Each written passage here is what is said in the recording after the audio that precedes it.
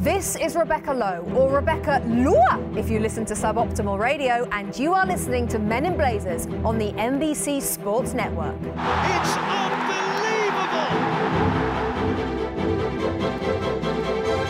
From the Embassy Road studios in the crap part of Soho, and from my somewhat echoey loft in the crap part of West Hollywood, California, Rogers, the Men in Blazers podcast. Oh, it's like the old days, Davo. You are not here, and I've got my pants off and I'm pressing my buttocks against your desk. Oh, wow, that's just like the old days, Rog. You got a letter about that. Don't forget about it. You got a letter from the people at Sony. From your lawyers. Where have you been? You've been a moving target over the past 10 days. My heart has missed you every second, but you've been everywhere.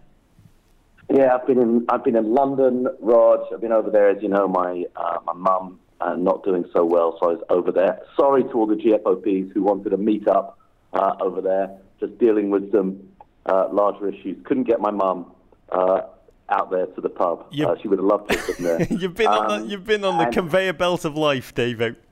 Yeah, exactly. I've been drinking deep from the rather less pleasant sides of life. I've been in San Mateo, California, Rod, San Francisco, and then down in Los Angeles as well now on business. I'm going to be flying back later to your loving arms. Highlights?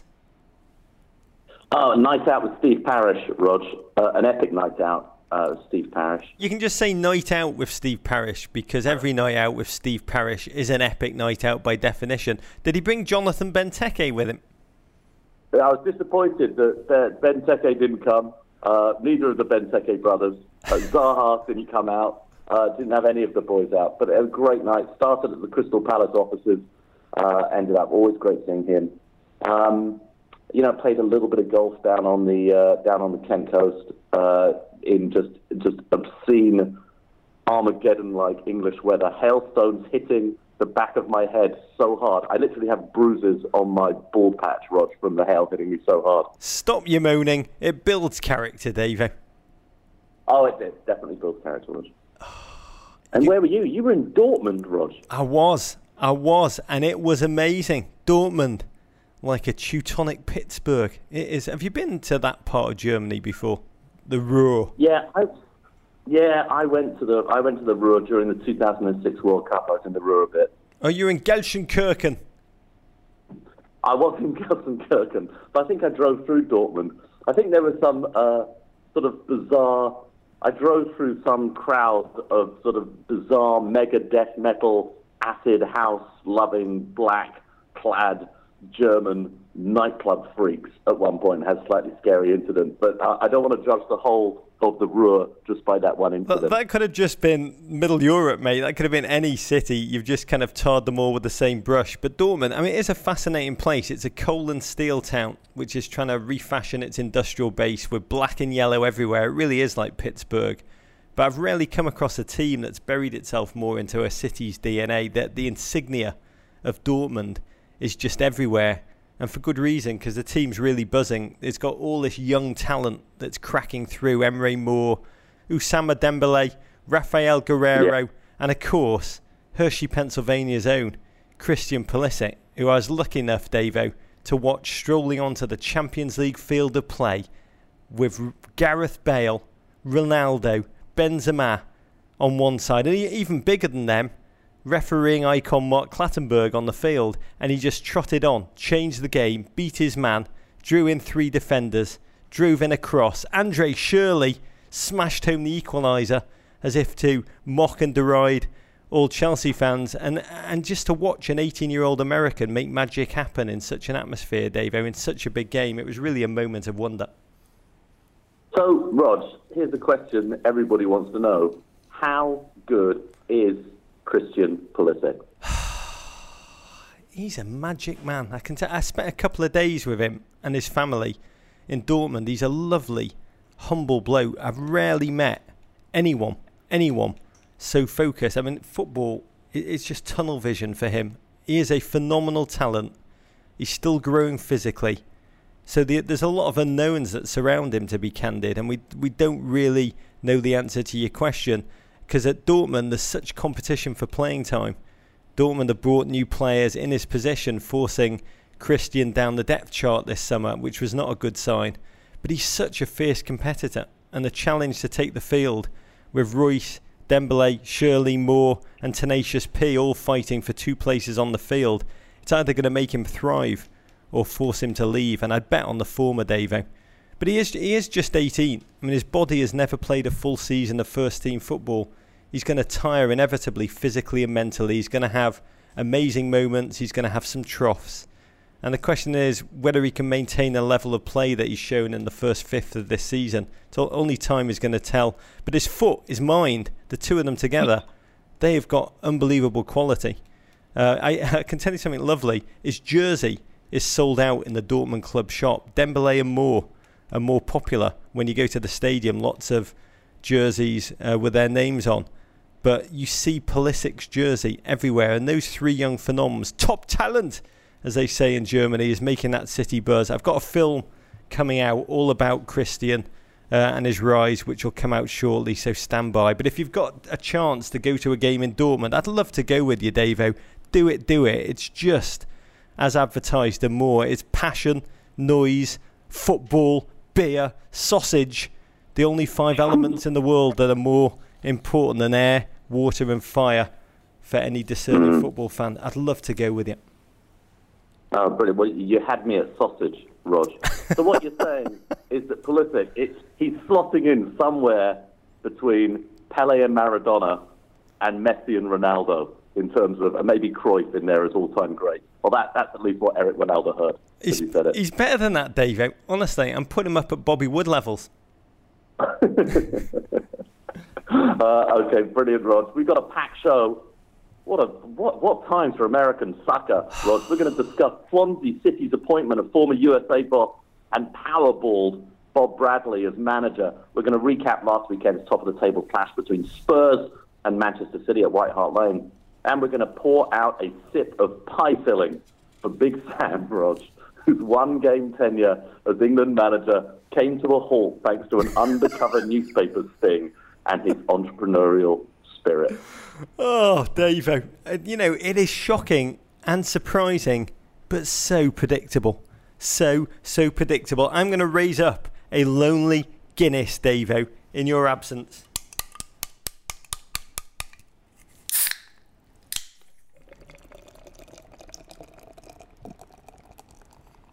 I'm just going to say, to Bob Bradley and the Bradley family, it is an amazing time to be alive as a fan of global football from America right now, and this story makes it an even more amazing time than ever. Okay, we are now just 7/38 of the way through the Premier League season. Doesn't reduce. We're going to recap all of the big headlines since we last did pod, from Arsene Wenger surviving the curse of Rog, well, barely, to Bob Bradley becoming the most important US ambassador to Britain since John Adams in 1785, Rog. Okay, let's start with Bob Bradley. Swansea City Football Club announced Monday that Bradley would replace Francesco Guidolin as manager. Bradley becomes the first American to ever manage in the Premier League. He inherits a team that sits in 17th place with just 4 points from his first 7 games. Roger, discuss. Before we jump on in, I'm just going to get producer JW to insert an eagle here.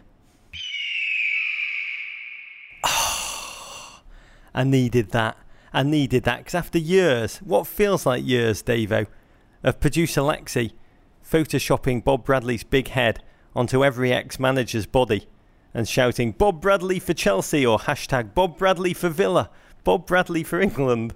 He's made it, Davo. And I'll say it's a great day for American soccer fans and the American ball community in equal measure. I think that Venn diagram, the join between the two, is probably 95% of our fan base. Yeah, pretty much. No, it's amazing. The American ownership in Swansea, or, the majority owners, because this club has a unique ownership structure.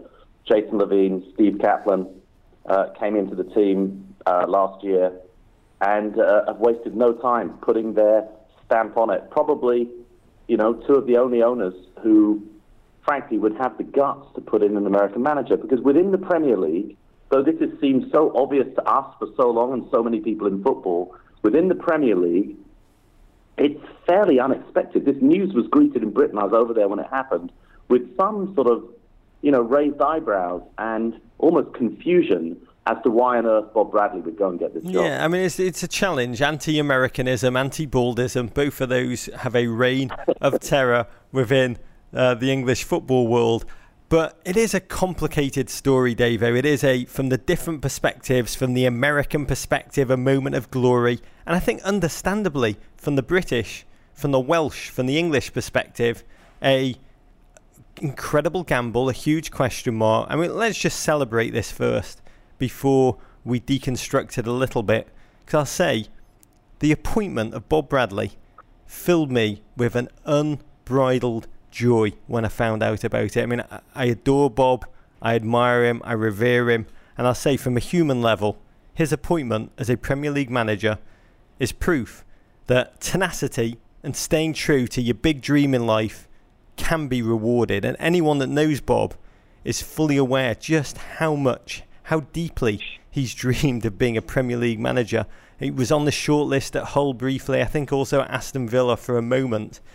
But he's talked, while he's been almost in exile around the footballing world, he's been so candid about how he believes there's a glass ceiling that's kept him out as an American coach from progressing in Europe.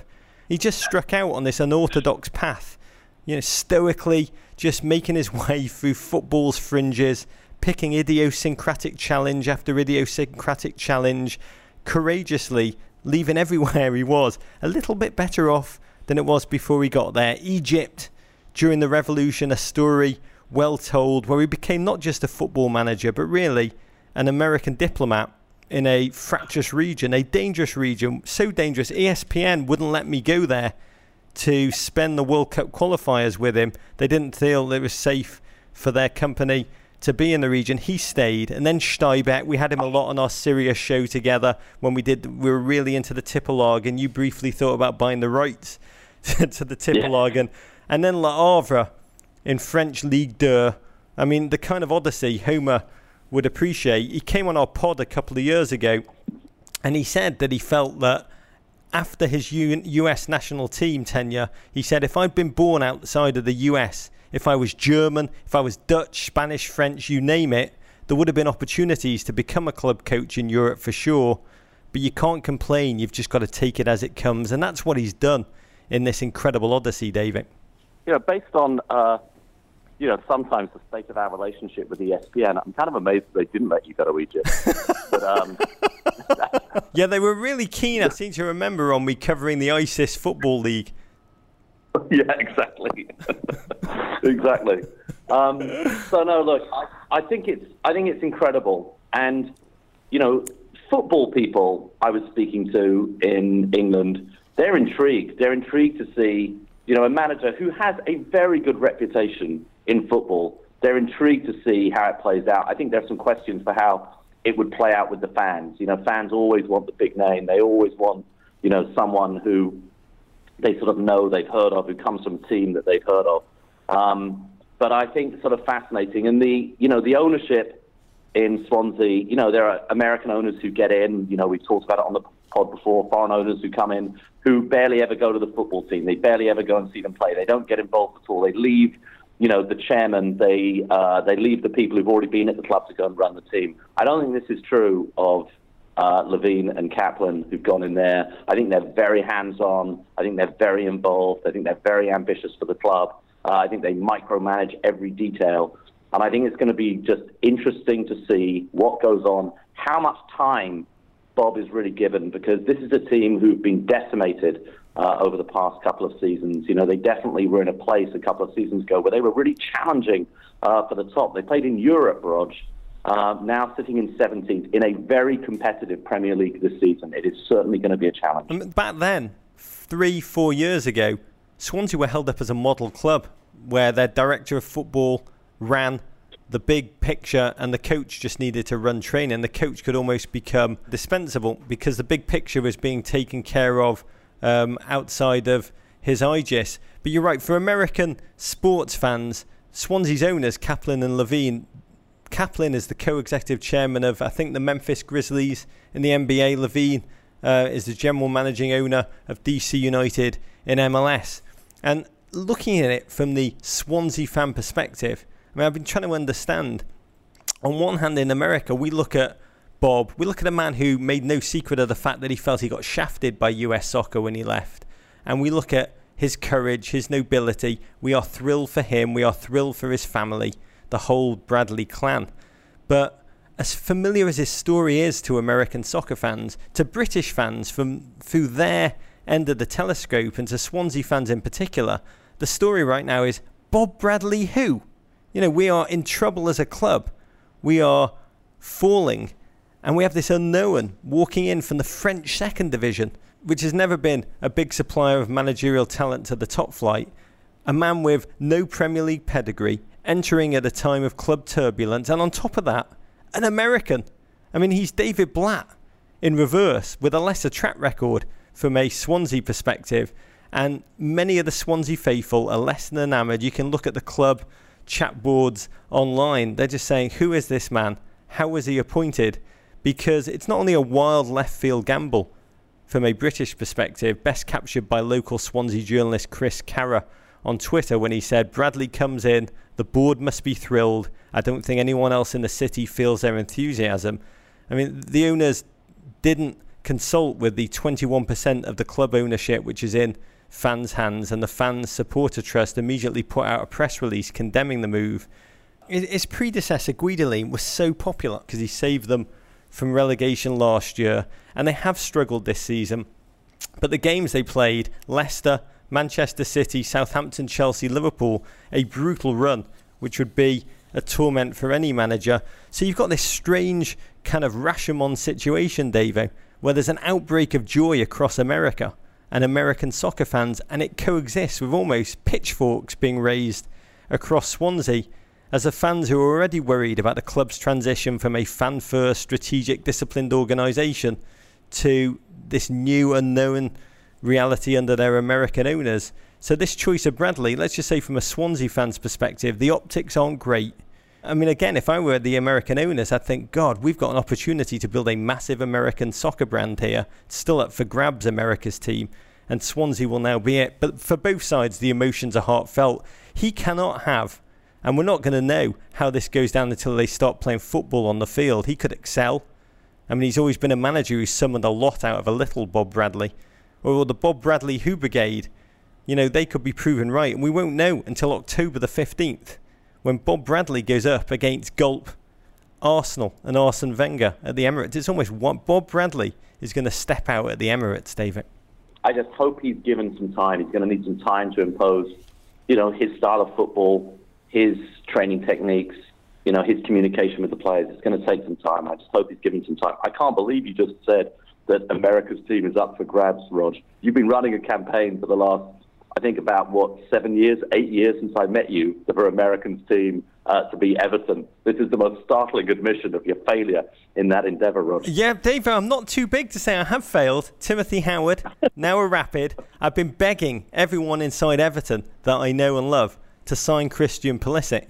I mean, by the way, Dortmund, never mind from a footballing sense, but as a chip to grow their brand in America, they know they have something that even Bayern Munich do not have. A phenomenal branding asset. Everton currently a little bit bereft. You've got Lyndon Gooch at Sunderland, Jeff Cameron at Stoke City, of course, the giant Bradley Guzan.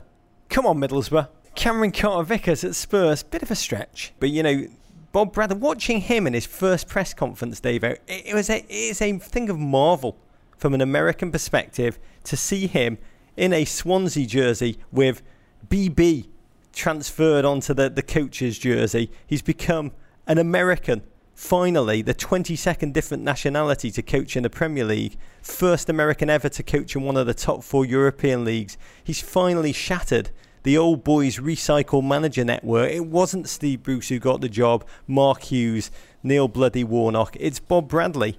And it's a brutal gauntlet that he's going to run. Arsenal, United, Everton, Tottenham, 4 of Bob's first 7 games. Perhaps his biggest managerial challenge of all will be to learn to coach in Welsh and silence the haters. Let me ask you, Davo, for him, what is success? Well, I think number one, he's got to keep the team up this season.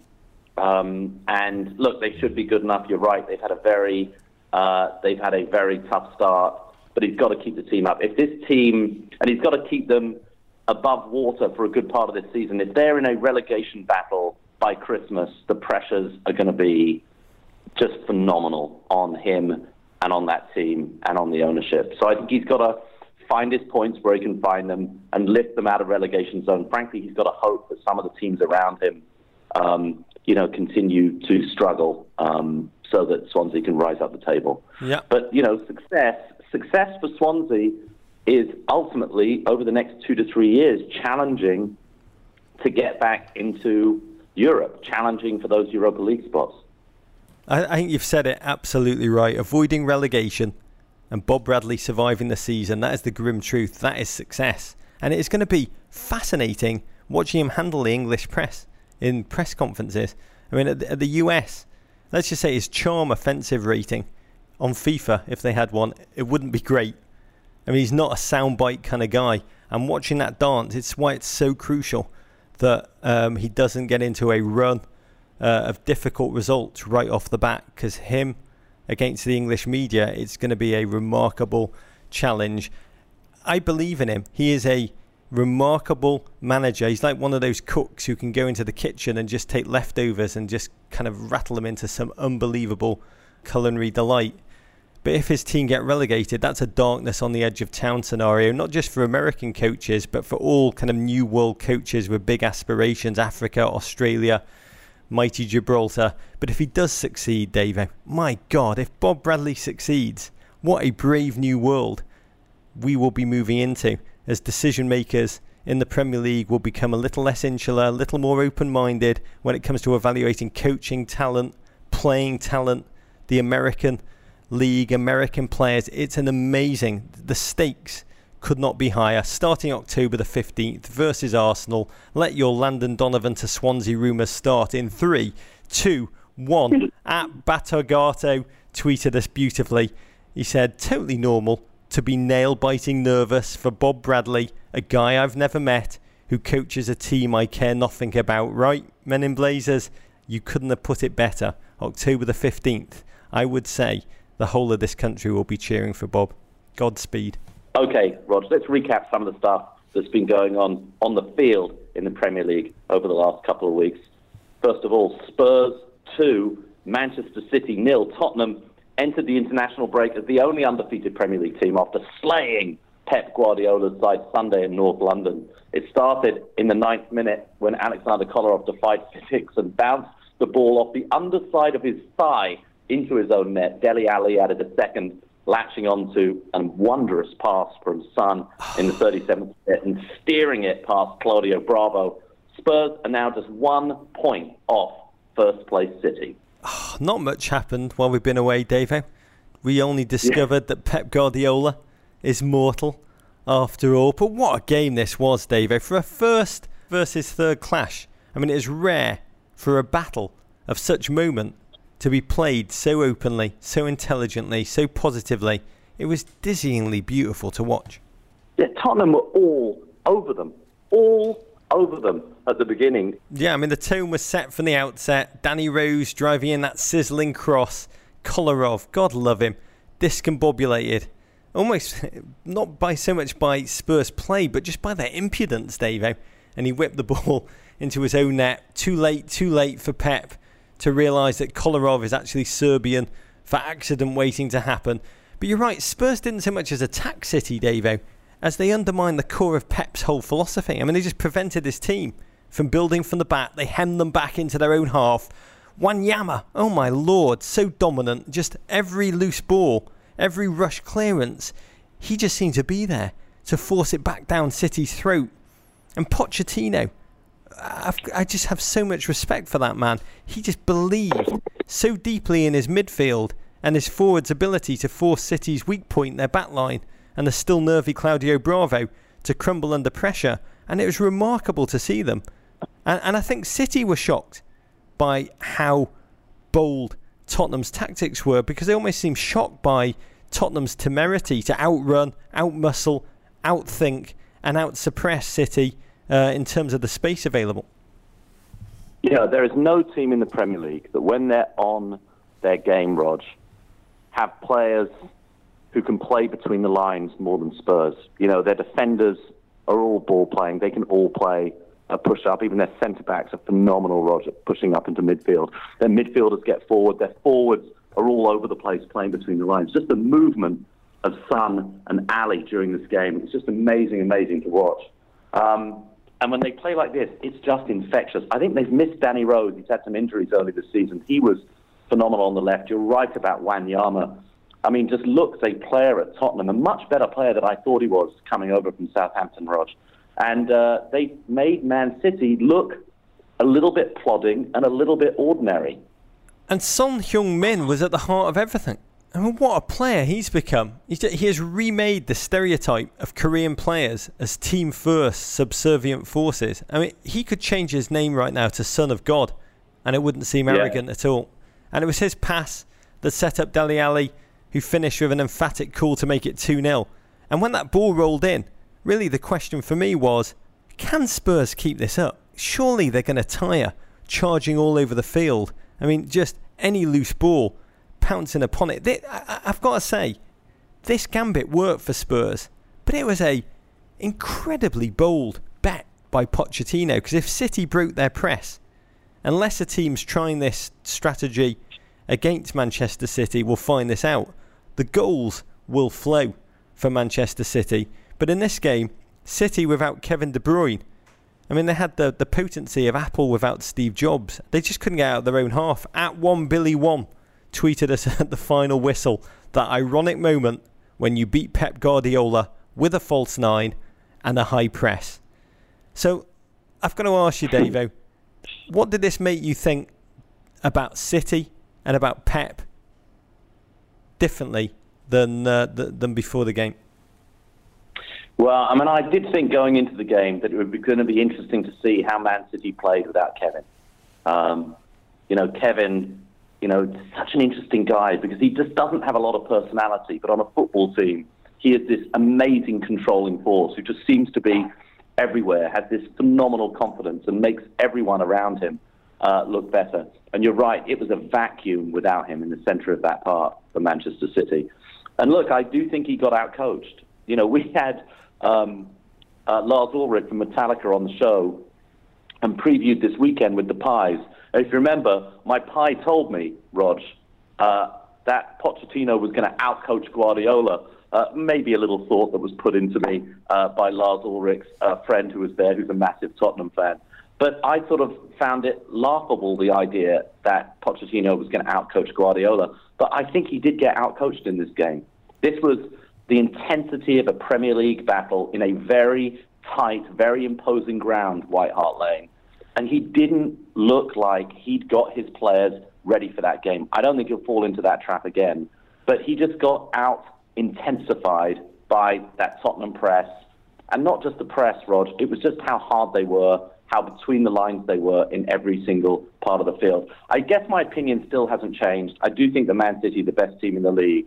But what is different about this year's Premier League is that you have Arsenal and Spurs and Liverpool and potentially Man United as well. You've got four teams really, really with the competitive strength to go and challenge them all the way to the end. It's going to be an amazing season. City's start to the season has been remarkable. 6 straight wins. I mean, when you look at the calibre of their opponents, let's just say Manchester United aside, I mean, those were games they should have won. This was their first true challenge, going 1-0 down. I mean, to me, the real question when they went 1-0 down was how would they respond? And they didn't have the ability to force themselves back into the game. They've now got a run of matches against Everton, Barcelona, the gritty Southampton, and United again in the League Cup. Let's just see what shape City are in after that.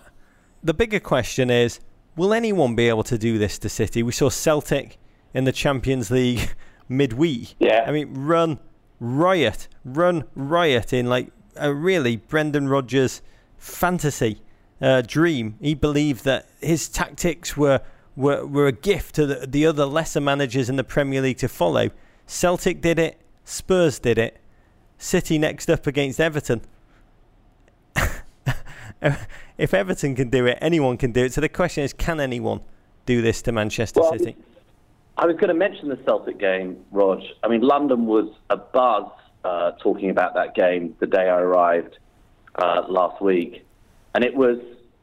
But the difference in the Celtic game is every time Celtic hit them, Man City hit them back.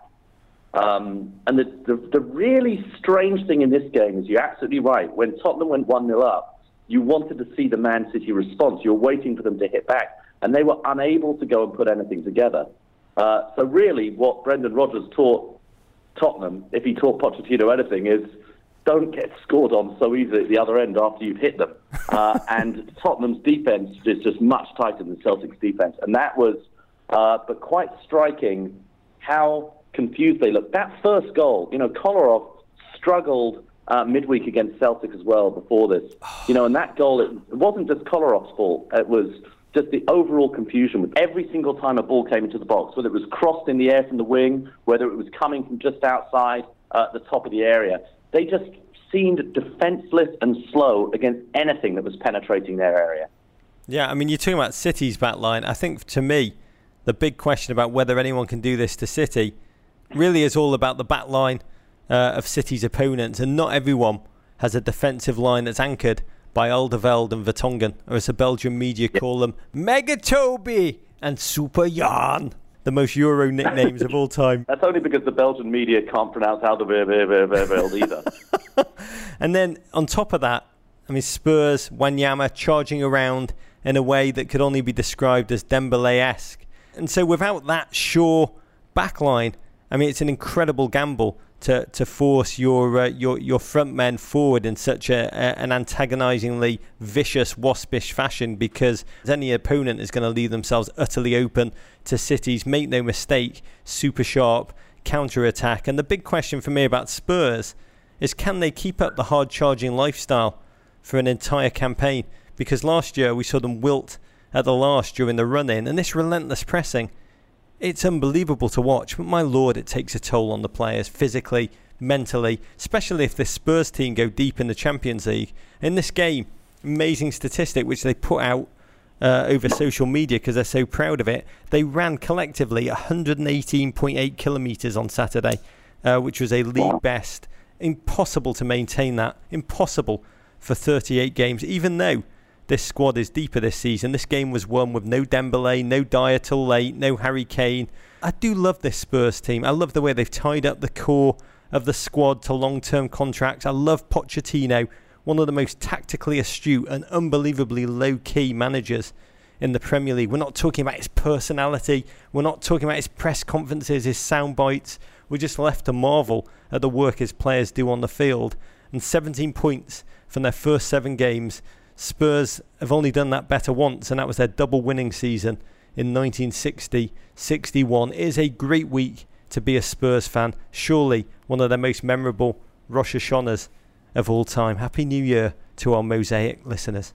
The only thing depressing Tottenham fans, Rog, is how well Arsenal have started the season also. A last gasp Laurent Koscielny goal that he knew absolutely nothing about and seemed to break at least 4 rules of the game that I can think of.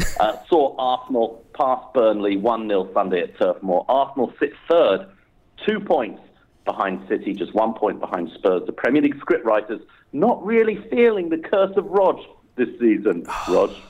Yeah, you're talking about my documentary, my Inside the Mind of Arsene Wenger. I went spelunking inside his mind, Davo.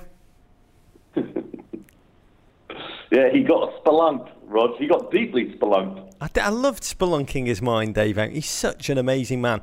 I mean, we hear Arsene so often at press conferences being asked to respond to like Mourinho's Trumpish threats to break his face.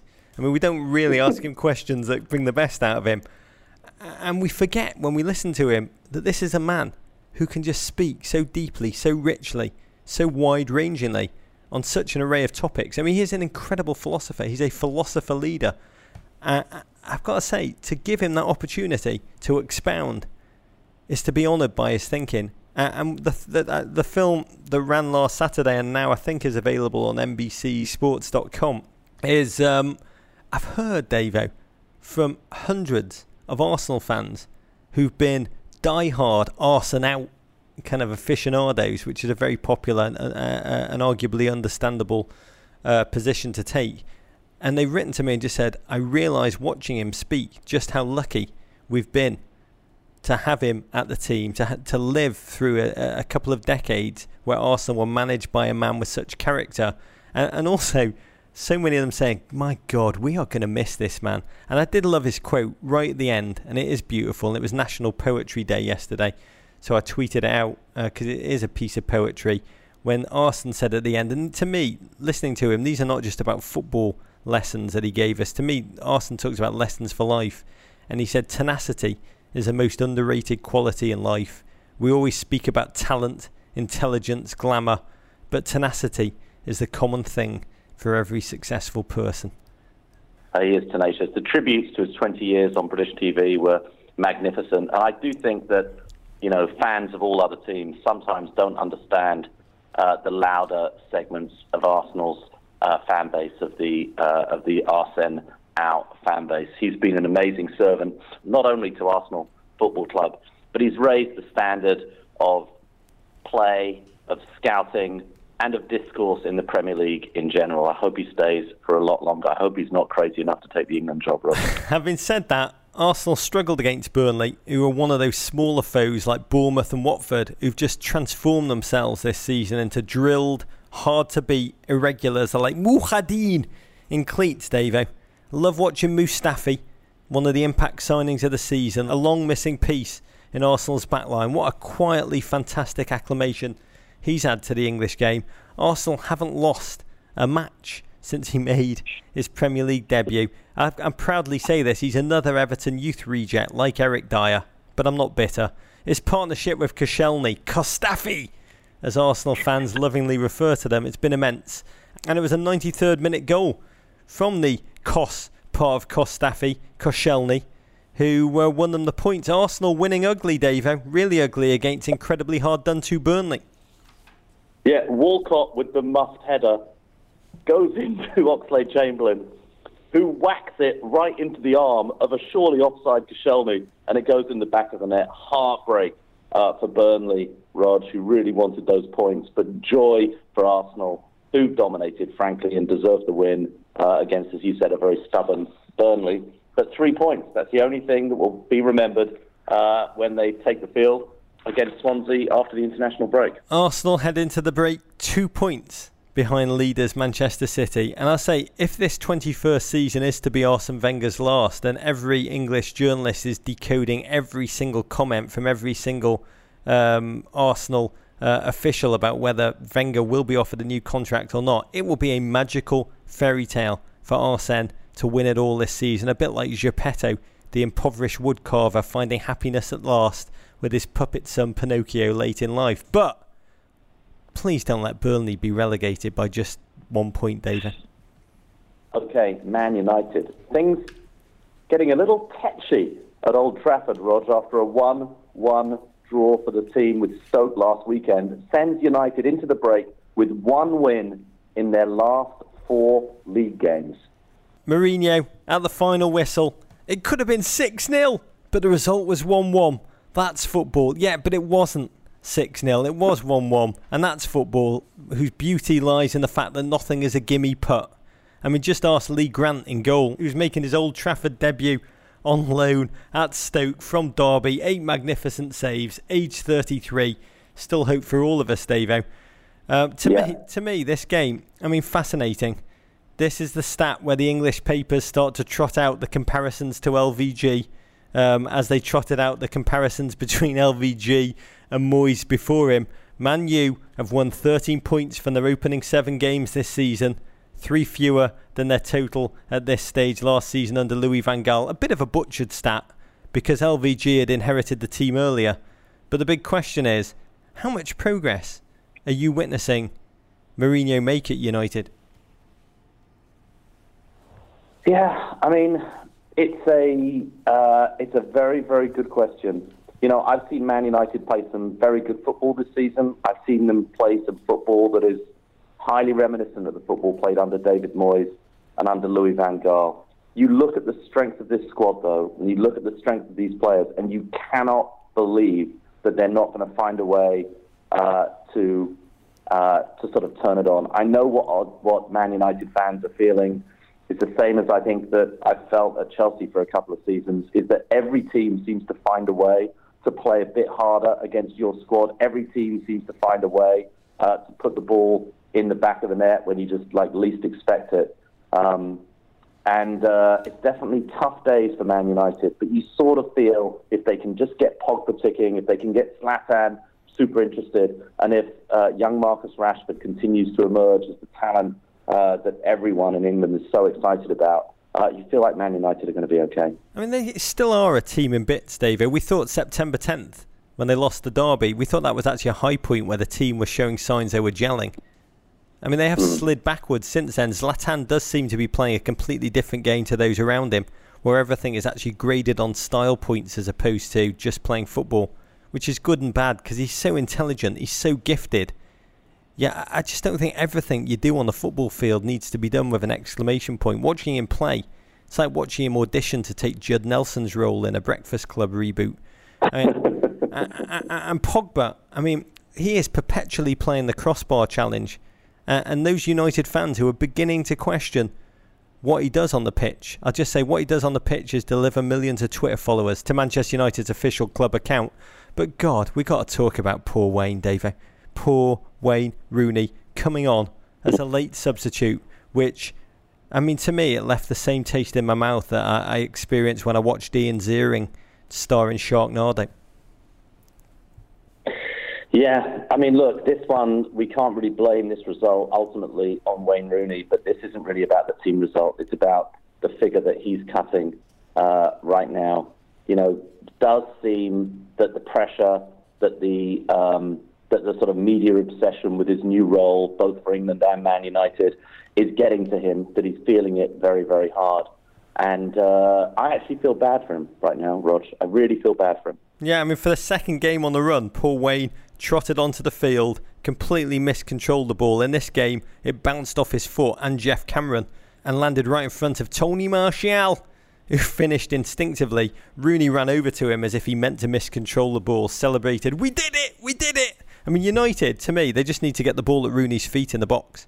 Because just no man in football is better at miscontrolling or scuffing the ball into unintentional assists. I think they need to develop a whole new statistical category. Get on it, Togger. The mistake assist or something. Mistake assist. Whatever it is, Devo. He's become less a footballer, more like a lucky coin or a rabbit's foot that you just bring on, rub his little bald head, and good crap just happens around him. That Q&A, we both talked about it together when it came out, the one before the England game. It was just heartbreaking. Yeah. An amazing, long-ranging interview with Wayne Rooney in The Independent, I think, Rog. You'll find it if you search for it on Google. And just, Wayne definitely feeling somewhat misunderstood, definitely unhappy. A lot of the players are unloading on Sam Allardyce now that he's gone, but very unhappy with Sam Allardyce's, characterization of him after England's last game, saying that Rooney is a player that you can't possibly tell what position to play in, that he's going to play wherever he wants. He just felt that wasn't true, it wasn't just, and it just got him hammered by the media. There's a quote in that interview that every time I read it, it just breaks my heart. He says, "I'll fight. I won't not fight for me place. I won't not fight for my place." I mean, how it has been reduced to that for poor Wayne, the nation's hero. I won't not fight for my place. It is absolutely heartbreaking. But most crucially, and I want to get your read on this because you are a Kremlinologist on Jose Mourinho, but to me, most tellingly of all about United is how ill at ease he looks on the sideline. He doesn't look like a man in complete control. And that Mourinho that's not in complete control, it's like a wounded animal, Davo. It's not a Mourinho that tends to build. It's a Mourinho that can only destroy. Yeah, it's interesting. I was thinking about that when I was watching him on the sideline, Roger. He does look a lot like 15-16 Mourinho, who was a very, very uncomfortable Jose Mourinho on the sideline. Very reminiscent of the way he appeared on the sidelines. However, that was also very reminiscent of 14-15 title-winning Mourinho, who had some of his biggest hissy fits in the dugout during the 14-15 season when Chelsea actually won it. So it's tough to know. I think as he has aged, he is prone to a little bit more tetchiness on the sideline, a little bit more disquiet, a little bit more discomfort. So it's going to be interesting to see. Aren't we all, Davey? Aren't we all? A very, very different manager in the technical area. Jurgen Klopp, Rod, his side, enjoying the international break, just 2 points off the pace after coming from behind to earn a 2-1 win at Swansea last weekend. They sit 4, level on points with Arsenal. If I was a Liverpool fan, Davey, I would love this team. Firmino, Coutinho, Mane in goal, Loris Karius, 23, the dashing German who looks like the footballing equivalent of Sir Loris Tyrrell, the Knight of Flowers. It is a team built on industry, collective will, and the tenacity that Arsene Wenger always goes on about. Yeah, and James Milner, Rog. Best left back in the game, mate. He's not boring anymore. Well, okay, he's a little boring, but my God, he covers a lot of ground. Well, they needed him, Dave, because against Swansea in this game, a Swansea fighting in vain to save their manager's job. Liverpool really struggled for 45 minutes. Leroy Fer opened the scoring. Adam Lallana forced off early with a groin injury. But Liverpool, fascinating this season. They can't keep a clean sheet, but they can, and they do, fight back. And it was the twosome Firmino who made things level, and a heartbreaking James Milner penalty, which made him Liverpool's top scorer this season. Astonishing. Heartbreaking for Swansea. Cruelest day for Swans since Bjork's Oscar dress. I did love Kaplan and Levine in their box. Every time the cameras went on them, their faces, they just looked completely confused at what they were watching. It's like they thought they'd actually acquired rights when they brought Swansea to buy some swans and all of the seas in the world. They have a huge task on their hands, which we have dealt with at the top of the pod. But for Liverpool, Davo, amazing statistic. Since Jurgen Klopp's arrival, which is almost exactly a year to this day, this weekend, his team have won 5 games after trailing. Only Spurs have achieved that many in that span. I mean, how do they do it? Yeah, I mean, I believe, Rog, and incidentally, I like that Bjork swan dress. I thought that was magnificent. But I do believe in Liverpool, Rog, and it's just, for me, this is why the Premier League is so fascinating this season. There are so many good teams at the top playing such attractive football under such dynamic, but all very, very different managers. I don't know how they keep this energy up, and it's got to be, it's almost like some form of religious cult that they're playing for their manager, they're playing for each other, they're playing this hard-pressing style, amazing stuff. Yeah, it's funny you say you don't know how they do it. It's like some religious cult, because while I've been trying to think about how Jurgen Klopp makes his team run and run, at the same time there's been news story after news story emerging from German historians' recent discovery that Hitler's army, their blitzkrieg, was achieved by their soldiers, their infantry, taking crystal meth in bulk, which would give them energy for up to 50 hours. And when I watch Liverpool, for whatever reason, and I'm not casting aspersions, I just can't stop thinking about that story. But I think Klopp is a remarkable human being. I just love how he masks his true skills as a leader and a sophisticated change agent with the kind of big bear antics that he pulls routinely on the sideline. You know, he looks like the kind of guy that's always trying to get you to pull his finger. But the honest truth is he's a very sophisticated, very nimble, very astute man-manager. October the 8th is his year in charge at Liverpool. And I love this quote, because he's being pressed to say things about transforming the club, the whole new atmosphere, whole new everything. And he said, I have no time. I'm not in the mood for reflection, to be honest. It's a year. I'm a year older, but everything else is good. It's not perfect, but in a good way. No, what an amazing, amazing character he is, and perfect for the city of Liverpool, Rog. Talking about amazing characters. Yeah, Rog, Leicester. It turns out that the hangover from the Foxes' title-winning season lasts even longer when you're sipping port, Rog, from a Lucozade bottle. Claudio Ranieri's side are 12th, Rog, after a 0-0 draw with Southampton on the weekend. And while the football's been dull, Jamie Vardy's upcoming biography is anything but. Tell me about it, David, because when I think Jamie Vardy's autobiography, I think of him at home with like a pen in his mouth, just doing drawings. Yeah, a quill. A quill, Rog. You don't think of him sipping port, Rog. Okay, Jamie Vardy's revealed that he drinks port, Rog, fortified Portuguese wine from a Lucozade, that's an English Gatorade bottle, Rog, before every Leicester game, along with polishing off 3 Red Bulls before kickoff. He probably gets those from Christian Fuchs. In his upcoming autobiography, Jamie Vardy, From Nowhere, My Story, serialised by The Sun. Vardy writes, I can't say why it started, because I genuinely don't know, but I decided to drink a glass of port on the eve of every game in the 2015-16 season. I'm not normally superstitious, but from the moment I scored against Sunderland on the opening day, I didn't want to change anything. I fill a small plastic water bottle or Lucozade bottle to halfway and just sip the port while watching television. It tastes sweet to me, and it helps me switch off and get to sleep a bit easier the night before a game. Vardy sees off any potential hangover the next day with 3 cans of Red Bull and a double espresso. The Foxes' strikers' methods haven't been quite as effective this season, scoring just twice in the league. Oh, I think Michael Jackson used to call that Jesus juice. Like, by the way, he also let loose in his book. He said that he had a dead leg in 2012 and it took him longer to recover it than it should have done because he developed an incredible taste for Skittles vodka. I didn't even know there was Skittles vodka. I gotta say, autobiographies, Dave, they are fascinating to me. There's like, you can't write an autobiography anymore without having a crazy, crazy revelation in it that you kind of tease out to the media before release. See Abby Wambach's addiction tell-all, or Carly Lloyd breaking the news that I don't talk to my dad. And the one I love most of all, and literally thousands of GFOPs have sent it to us.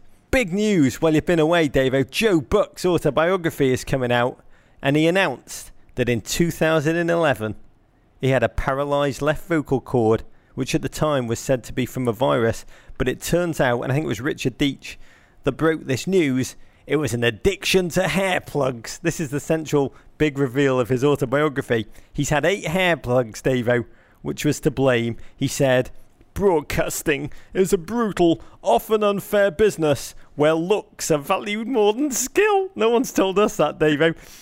I was worried that if I lost my hair, I'd lose my job. Yeah, well, but it's partly because we don't have our jobs based on either looks or skill. Or hair. So it's very easy. We got none. We don't have looks. We don't have skill. We don't have any hair.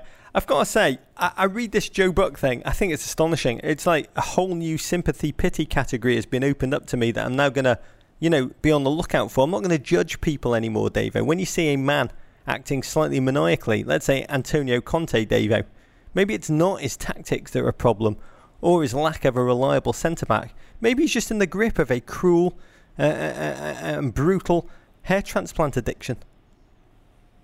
Yeah, it could easily be Rog.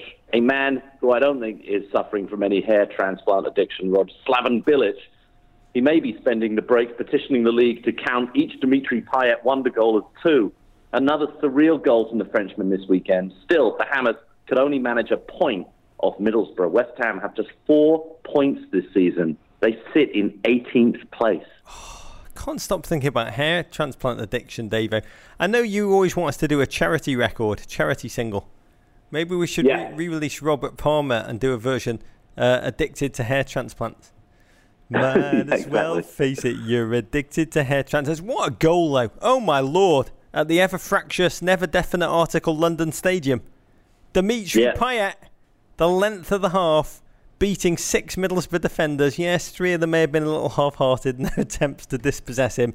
But he tied the game when all seemed dark for West Ham. Huge problems all over the field for Bilic. Great tweet from @NetProv. Rob Witt, who tweeted us, Michael Jordan only had to carry 4 men on his shoulders. Dimitri Payet has to carry 10. What's going on at West Ham? A mess, Rog. What's going on at that stadium? An absolute mess. Ugly scenes. Again, at the London Stadium, a London Stadium, and London Stadium. Nobody knows what it is, Rog. Nobody knows how to describe that place. The big news, though, Rog, every taxi driver in London talking about it. 67 days, 1 win, and who knows how many pies. Sam Allardyce's reign as England manager came to an end last week after the Daily Telegraph, my favourite newspaper, posted video of the former Sunderland, West Ham, Blackburn, Newcastle, Bolton, a bunch of other teams' manager, telling reporters posing as businessmen how to bypass rules on third-party player ownership, amongst other offences. Poor Sam. I do wonder what is going on in his mind right now as he's the king in exile. He must be so confused. He had it all 1 minute. It is all gone. Just like life, Davo. It's all gone in a heartbeat. I do wonder what is going on in his head as rumours of Big Sam to MLS ruminate in the media over here. Should he have been binned, Davo? Well, look, I mean, who knows? Ultimately, I think the FA were in a position where there was no right decision for them. I think the bigger question is this form of journalism, this sort of got-shirt journalism. You know, if we had this kind of journalism, this kind of sports journalism in America, I think Jason Gay tweeted this, there wouldn't be a single college basketball or college football coach across the NCAA. It is very particular, very peculiar to the British press. And I think it's a little unfair. I don't feel completely comfortable about the way he was framed. But ultimately, in the wake of this, I think it's just all about whether or not it's right for the English national team, all the money they make, all of the programs, all of their responsibilities across the sort of the fair play and the grassroots running of English football. A man who is this tarnished, I don't think there was any way for him to continue leading the organisation. Yeah, I mean, on perception alone, insinuating that he could explain to his hosts how to get around the third-party ownership rules created by his own bosses, the optics were terrible, and as soon as the story broke, I think we both knew he was gone. He came across as foolish, greedy, a man of ill judgment, and the news was fatal as soon as it was released. At Devil Dan 09 cried out that Sam be allowed to carry on his tenure. He said, "Isn't being manager of England punishment enough?" But so he leaves, Davo. To me, a new low for English folly. I mean, Big Sam, 2 great achievements in his precious 67 days, being 1-0 up for the last 40 seconds of an away qualifying win in Slovakia. But as I prefer to remember, the news that came out after he was let go, that he'd renamed the Wi-Fi connection in his official England headquarters Big Sam's office during his short reign. I love that. Just popping up, which Wi-Fi should we connect to? Oh, you should connect to Big Sam's office. What's the password? Pies! I love the revelations that he'd run a quiz night with the England team, and the England squad had got really upset about it because they felt that he was intentionally trying to make them look stupid by asking them questions that they didn't know the answer to, which is probably any question that they didn't know the answer to. But I just love the idea of Big Sam's quiz night going down a stinker with the England squad. What kind of questions do you think they were asking, David? 2 + 2? I don't know. It's just he felt like they were aged out. They're probably about sort of Chumbawamba and sort of like big hits of the 1980s and early 1990s. The players are way too young to know the answer to. I've got to say, something that might numb his pain is the incredible amount of money he's getting in severance. I think The Guardian calculated that all of the money that the FA threw at Sam Allardyce and Sunderland in compensation when he first became manager comes to $4.5 million or nearly $67,000 a day, which is great work if you can get it. I did love the kicker that on the day he was released, England players received a postcard written by Big Sam, which declared that, can you imagine being the postman delivering this postcard to the English players? A handwritten postcard which just declared, "Our journey has just begun."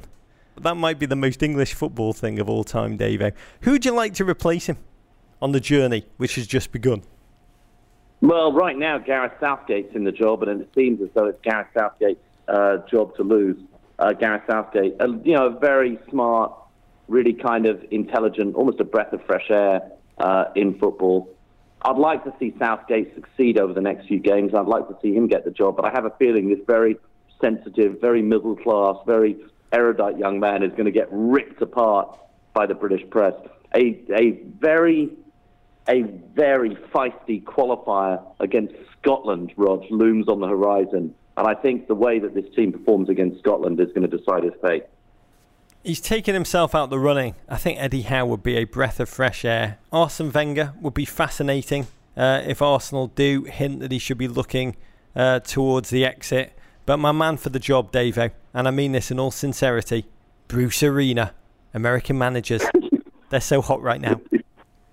Yeah, Bob Bradley better win 8-0 at the Emirates, Rod, for that to even become any kind of possibility. Okay, Rod, talking to Bruce Arena, over to the US men's national team. We're just hours away from the USA kicking off against Cuba in Havana, an international friendly. It should be relatively easy, not to read too much into. Jurgen Klinsmann and company return to the US to play New Zealand in DC on Tuesday. Yep, November the 11th against Mexico, and the Hex loom large. These, to me, David, just seem like a pair of games against modest opposition. To get the confidence up, which is very un-Jurgen. He normally likes to prepare with real challenges, but perhaps he's realised that victory and momentum and confidence are more important than exposure to elite teams right at this juncture. What's interesting about these games, young goalkeeping trio, Ethan Horvath of Mould, Club Leon's William Yarber, the Earthquakes' David Bingham, and we'll find out, only time will tell, if they're fighting for the third string slot or if they're fighting to be replacements sooner rather than later for Tim Howard and Brad Guzan. One thing that's clear is that we need this goalkeeper-quarterback controversy thing to end and end soon. Among the people that return, Julian Green, Timmy Chandler, interesting, but God love him. Lyndon Gooch of Sunderland gains a well-deserved call-up. Watching him play with Pulisic, please God, and Jordan Morris, who's back. Three boy wonders. Perhaps we'll get a glimpse of the future, which is now. Today's game is on ESPN2 at 4 p.m. Eastern Time. We better get this pod out quickly. Tuesday is at 8 p.m. Eastern Time on ESPN. News out of CONCACAF that I did like. They've announced that CONCACAF is considering changing its name to create a new brand image and distance itself from the toxic past. We're going to go through an exhaustive process, said new president Victor Montagliani, in terms of both brand and logo, because there's obviously some toxic waste in there. What should they call it, Davey? What should the new name for CONCACAF be? Spectre? The Mob? The Gerhardt crime family? I don't know, Wendy's. Everybody likes Wendy's, Rod. That would be pretty good. Who couldn't be for Wendy's? We've got a lot of great suggestions. Kristaps Podak said it should be rebranded as the Confederation of No Cat Apartments, Corruption and or Fraud, which is the positive spin on an old acronym. At that, Josh Cale suggested it should be called Red Bull CONCACAF. Everything should be called Red Bull something, Davo. Okay, your weekend looks like this, courtesy of Mini USA. Sunday, the NWSL final, Rog. GFOP Ali Krieger's Washington Spirit take on league MVP / Golden Boot winner / and recent US women's national team roster addition, 23-year-old Lynn Williams and her Western New York Flash. The game is 5 p.m. Eastern Time on Fox Sports 1. We interviewed both Ali and Lynn for a NWSL final preview. That's going out in our newsletter later today. Subscribe at meninblazers.com. There are many other ways to connect to us. One is through our Amazon Emporium. It helps keep the show going. Anytime you go on Amazon, for items big or small, just click off the Emporium page. Men in Blazers gets a tiny percentage that allows us to cover the cost of creating the show. What are you putting in the Emporium this week, Roger? A book, Davo. Same book I always put in at this time of the year. The book I read on Yom Kippur, The Drowned and the Saved, by my favourite writer of all time, Primo Levi. The book's a collection of essays that he penned about his personal experience in Auschwitz. But it's really about experience and memory, how the stories we tell are told and by whom. There's one essay, The Grey Zone, is a heavy, hard read, but it is beautiful. It looks at how history reduces everything into good and evil, kind of white and black, instead of the reality where everything is just painted in shades of grey. It's the greatest single piece of writing that I've ever engaged with. I love reading it year after year. And I'll say everyone's guilty of simplifying the things that surround them. Yes, even me, Chelsea fans. So reading this essay every year, it's the best way that I've found of reflecting on my lesser tendencies. And I apologise to you, Davo. I'm going to change. I'm putting in something very similar, Rog.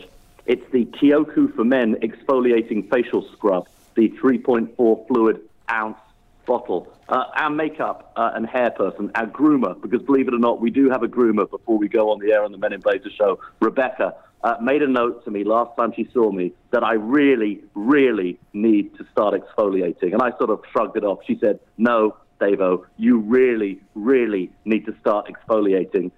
So I went out and got myself some Kyoku exfoliating facial scrub, a bargain at $12.99, Rod. When you see me again, you're barely going to recognize me. My face is so heavily exfoliated. I can't wait, Dave. I've just got to tell you, though, just to be candid, exfoliating cream is a gateway drug to becoming a hair transplant addict. Oh, wow. We will see. We'll see what happens next. Quick plug, Davo, for a Men in Blazers pod special, which is debuting this week. Jack Harrison, remarkable gent, fantastic story. The young New York City FC boy wonder, once a Manchester United academy prospect who ditched England to move to America because his mother, his wonderful mother, decided it was more important for him to have an education to fall back on if football didn't work out as a safety net. But he still fought his way into the professional game, and how? I mean, he's like Santiago Munez in the Goal movies, but in reverse. And that pod drops on Wednesday. We will be back podding next week on Thursday, our post-Yom Kippur special, with a review of the US games and a preview of the weekend's football to come. And Men in Blazers TV show, warning, be careful, lock up the children. We are back a week on Monday, October the 17th, right after Liverpool beat Manchester United at 5:30 p.m. Eastern Time on NBCSN, so make sure you do not watch that television show. Fantastic stuff, Rog. You can follow us on Twitter at Men in Blazers, at Embassy Davies, at Rog Bennett, on Instagram at Men in Blazers, at Embassy_Davies, on Facebook at Men in Blazers. You can always send your ravens to the crap part of Soho. You can always email us at meninblazers@gmail.com. Venderpunkt. War Pig. Who wants to sex Mutombo? Explosion. Courage. Do it for Harvey. Is that your analysis? To Tweed. Abrigado. Rock on, mate. Kung Fu Fight in America. Exfoliate well, Davo. I miss you. If you could just get me some information on the hair plugs, I'd appreciate it. And we love you, Bob Bradley. Come on, the Swans!